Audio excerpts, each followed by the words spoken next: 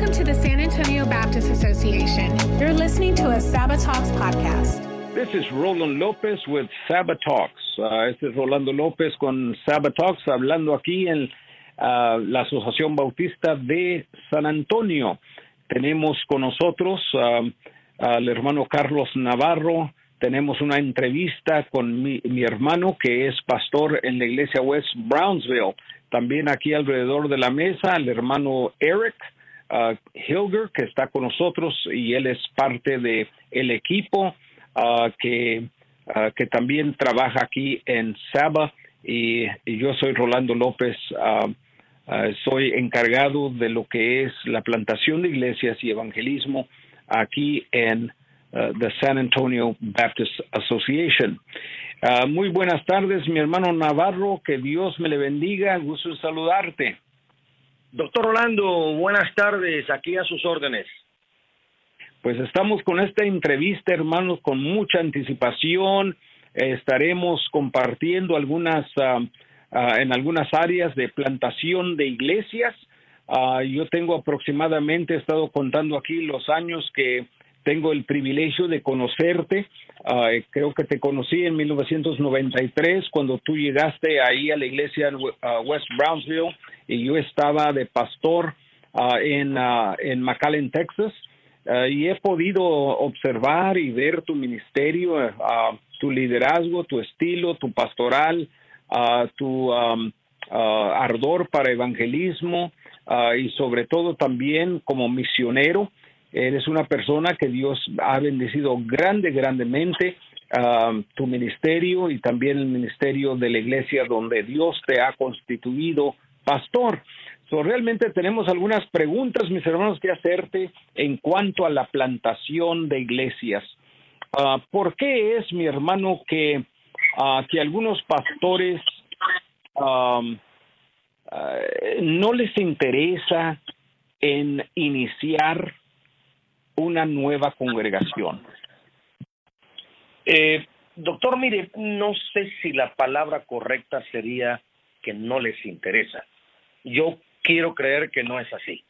A mí me parece que el problema es que son pastores en iglesias que están sobreviviendo o sobreexistiendo. Y entonces, como les ha costado tanto, como batallan tanto a nivel económico, a nivel de liderazgo, a nivel también de resultados.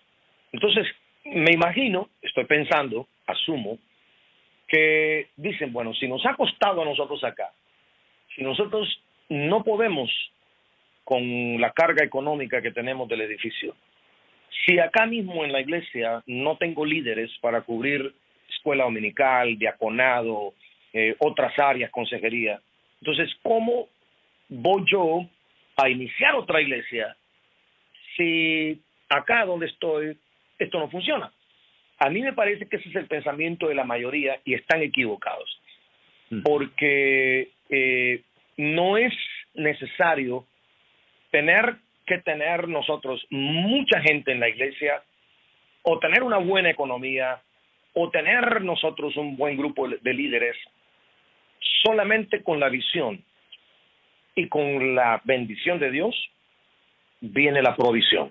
Fíjense que son tres cositas. Uno, tener la visión, tener la bendición de Dios, y luego viene la provisión. A nosotros el defecto más grande, la barrera más grande, el impedimento más grande que yo he tenido acá para poder establecer las 22 iglesias que hemos constituido en 28 años, solamente de nuestra parte acá, lo hemos hecho porque el gran muro, la gran barrera que yo me encuentro es el edificio. Nosotros los hispanos llegamos a construir edificios muy pequeños. Entonces, como que teníamos muy poca fe, y todos los edificios son para 150 y 200 personas. O sea, nunca hubo visión de tener iglesias grandes. Entonces, a nosotros, por el resultado de tantas conversiones que se dan semanalmente y de tanto líder que nosotros vamos formando por medio de la escuela de capacitación, la escuela dominical y también el seminario, eso nos dio a nosotros la libertad de poder establecer iglesias que están ubicadas a 10 o 15 minutos de distancia de nosotros. Entonces yo pienso que uno de los problemas no es que tal vez no quieran. El problema está que es muy probable de que están batallando en sus iglesias locales y prefieren mejor quedarse así. Y yo creo que utilicé esa palabra, hermano, simplemente con el hecho de que son contados los pastores, como usted, que ha tenido esa visión y bendición, y cómo Dios ha provisto en iniciar nuevas congregaciones. ¿Qué fue la motivación más grande, hermano, que usted ha tenido para plantar otras congregaciones? Porque sin duda tienes, en mi observación en ti, hermano, ha sido que tienes confianza, ¿verdad? Tienes you're confident in yourself. Estás confiando en ti mismo, en el Señor. Autoconfianza no siempre es negativo, es bueno para poder hacer aquello que Dios te ha llamado a hacer. Dios me ha rodeado de mucha gente que han tenido una capacidad impresionante, y yo pienso que acá en la iglesia quedarse toda la vida va a ser muy nulo para ellos. Yo no quiero anularlos, no quiero inhibir, no quiero evitar que ellos sigan creciendo, pero cuando llegan a la iglesia, los alcanzamos para el Señor, los capacitamos, los entrenamos, entran al seminario. Esos muchachos no pueden quedarse ya más en esta iglesia, hermano, a nada más ayudarle al pastor con la lectura bíblica del culto, o la oración, o recoger ofrendas, o una clase de escuela dominical. Esos muchachos ya no son número 2, son natos número 1. Entonces son personas, son con el corazón de Dios, y son personas con el corazón de pastor. Entonces por eso es que aunando a esto lo limitado del edificio donde estamos, que ahorita, porque rompimos paredes y porque extendimos el edificio, ya podemos sentar 500 personas. Pero antes de que yo llegara, el edificio solamente era para 175. Y eso, desde que llegué, en un año nosotros encontré una iglesia con 60 personas, 65 personas, y en un año nosotros ya estábamos arriba de 150. Entonces nos multiplicamos muchísimo, y por eso tuvimos que llegar a tener 4 cultos. Y después ya nos dimos cuenta que el edificio era inservible, era inoperable.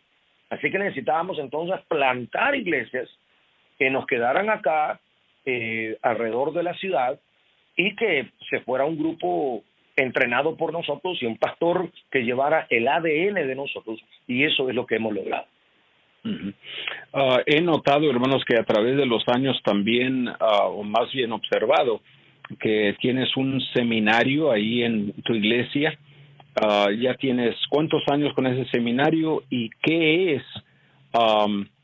es lo que enseñas a estos hermanos que Dios ha llamado en cuanto a iniciar una iglesia, comenzar una iglesia?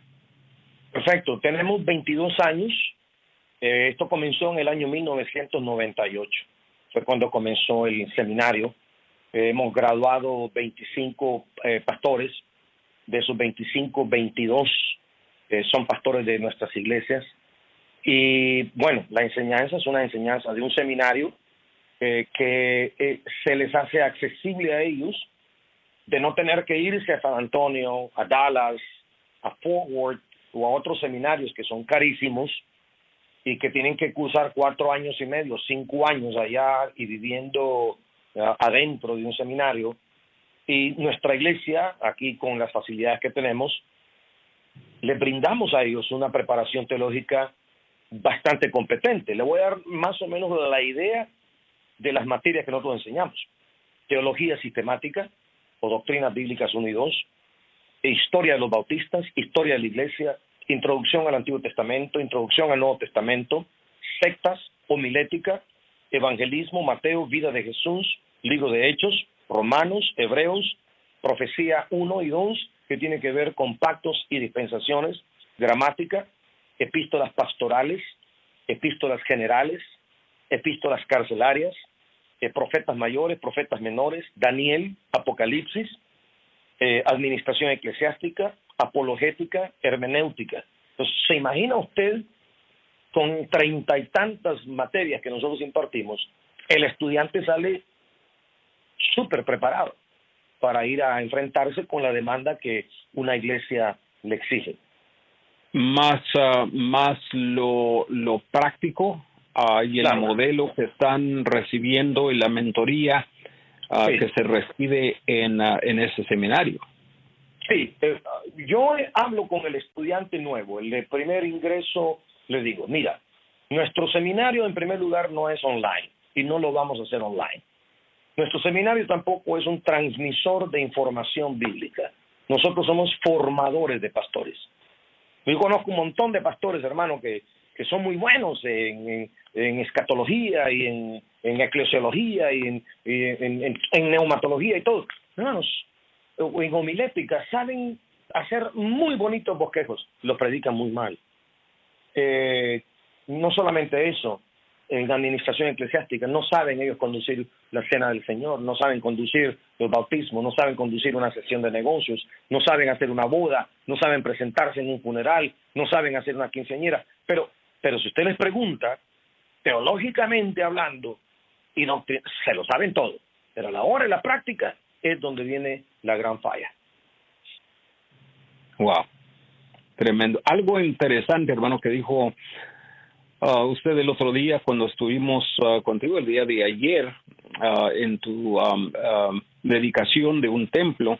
Algo muy impresionante es que en lo que mientras que el hermano pastor llamado que está comenzando una iglesia, que usted como pastor de la iglesia que inició esa congregación, usted es la persona que le ayuda a esa persona entonces a hacer la obra, claro, como un modelo, mentor. Yo soy el facilitador, yo le proveo absolutamente de todo al pastor para hacerle el trabajo más fácil, y ellos tienen mucha confianza, ellos hacen muchas preguntas.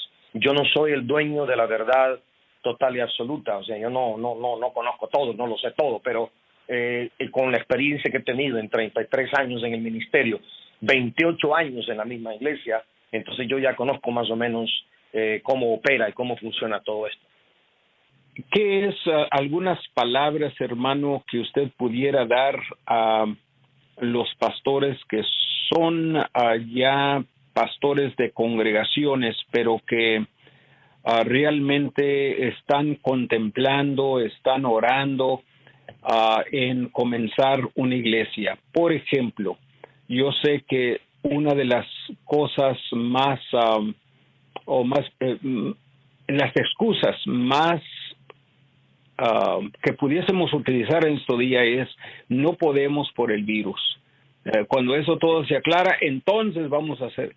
Y yo puedo ver que dedicamos un templo, ¿verdad? Allá en Brownsville, donde tu iglesia, donde tuviste pastores, 5 pastores ahí, nuevecitos, iniciando congregaciones durante el COVID-19, ¿verdad? Entonces, digo, no estoy minimando de ninguna manera, hermano, estoy simplemente una palabra de ánimo a los hermanos que están contemplando, orando. Sí, hermano, mire, si nos vamos y contextualizamos esto, si nos vamos al entorno en que vivió la iglesia primitiva, lo que ellos vivieron fue peor de lo que nosotros estamos viviendo ahora. Ellos no tenían vehículo, ellos no tenían tecnología, ellos no tenían edificio, ellos no tenían Biblias como las tenemos nosotros. Ellos tenían la amenaza latente del Imperio Romano de perseguirlos y trascendieron. Entonces, la iglesia siempre va a vivir en momentos difíciles y el enemigo va a asustar a la iglesia para que nosotros no hagamos el trabajo que tenemos que hacerlo. El apóstol Pablo dijo que había que predicar el evangelio a tiempo y afuera de tiempo. Bueno, hoy es afuera de tiempo. Si no lo hacemos ahora, si vamos a ir toda la vida condicionando, cuando tenga el edificio, cuando se acabe el virus, cuando tenga dinero, cuando tenga líderes, entonces nunca lo vamos a hacer. Y una de las cosas que yo llegué a entender es que tengo que cortarme los brazos y las piernas y tener la capacidad de dejar ir a los mejores líderes. Cuando usted ve, por ejemplo, en Hechos capítulo 13, versículo 1 al 5, donde comienza el primer viaje misionero, ahí estaban en la lista Bernabé y Saulo al final, dentro de Lucio y Níger y Manaén, que eran los 5 que se mencionan en el capítulo 13, versículo 1 y 2. Eran los mejores que tenía la iglesia. Y la iglesia tuvo que prescindir y dejar ir a los mejores para que se fueran a el viaje misionero, del cual nosotros ya conocemos los resultados. Great. El hermano Eric, que está aquí conmigo, él tiene una pregunta para usted, hermano. All right. Hey, Pastor Carlos, how's it going? Quick question. In your experience, what are some of the obstacles and challenges you've undergone in the process of starting the church? Buildings. If you want to concentrate in an obstacle, it's just buildings. And because we don't, but listen, but I was wise enough, smart enough not to consider that because I don't have a building, or I don't have pews, I don't have chairs, I don't have sound, I don't have a microphone, I don't consider that's an obstacle, because all the churches that we started in homes, in cell groups, and home Bible studies. So we didn't need any building to start a church. Amen. We needed a living room, and then it started to grow, and then we multiplied, and we didn't find any church building. Out of the 22 churches that we have, only three have church buildings. The other ones, they use is the store frontage, the beauty salons, party places, you name it, backyard. That's so cool. So we don't. The only things that we need a preacher and unbelievers to start a church. That's awesome. I think sometimes people forget. You can do it in living rooms and places like that, and you don't need this big, huge, mega building just to have a church. It's where 2 or 3 are gathered, and the word is being preached, and they're breaking bread. And I just love that story, and love hearing your story of how you guys started your church. Well, think about this. That now with the COVID pandemic situation, now most of our churches are now using their buildings. So we're gathering in homes or using technology. So we have to go back how we started. So Amen. This is what I tell my pastors. Don't ask me for a microphone, for speakers, for chairs. No. You just need unbelievers and you as a preacher to start a church. Anyway. Amen. Okay. Pues, hermano Carlos, do you have any last words that you'd like to share con algún pastor en esta tarde? ¿Alguna palabra? ¿Algunos hermanitos que están escuchando y estarán escuchando esta programación? Maybe a church planter que usted desearía compartir algo, ya para terminar. Hermano, le voy a decir algo y lo digo con todo el gran deseo y profundo sentimiento en mi corazón. Mucha gente que han alcanzado para Cristo, nuestros pastores en sus iglesias, yo creo honestamente que no las hubiera alcanzado yo desde aquí.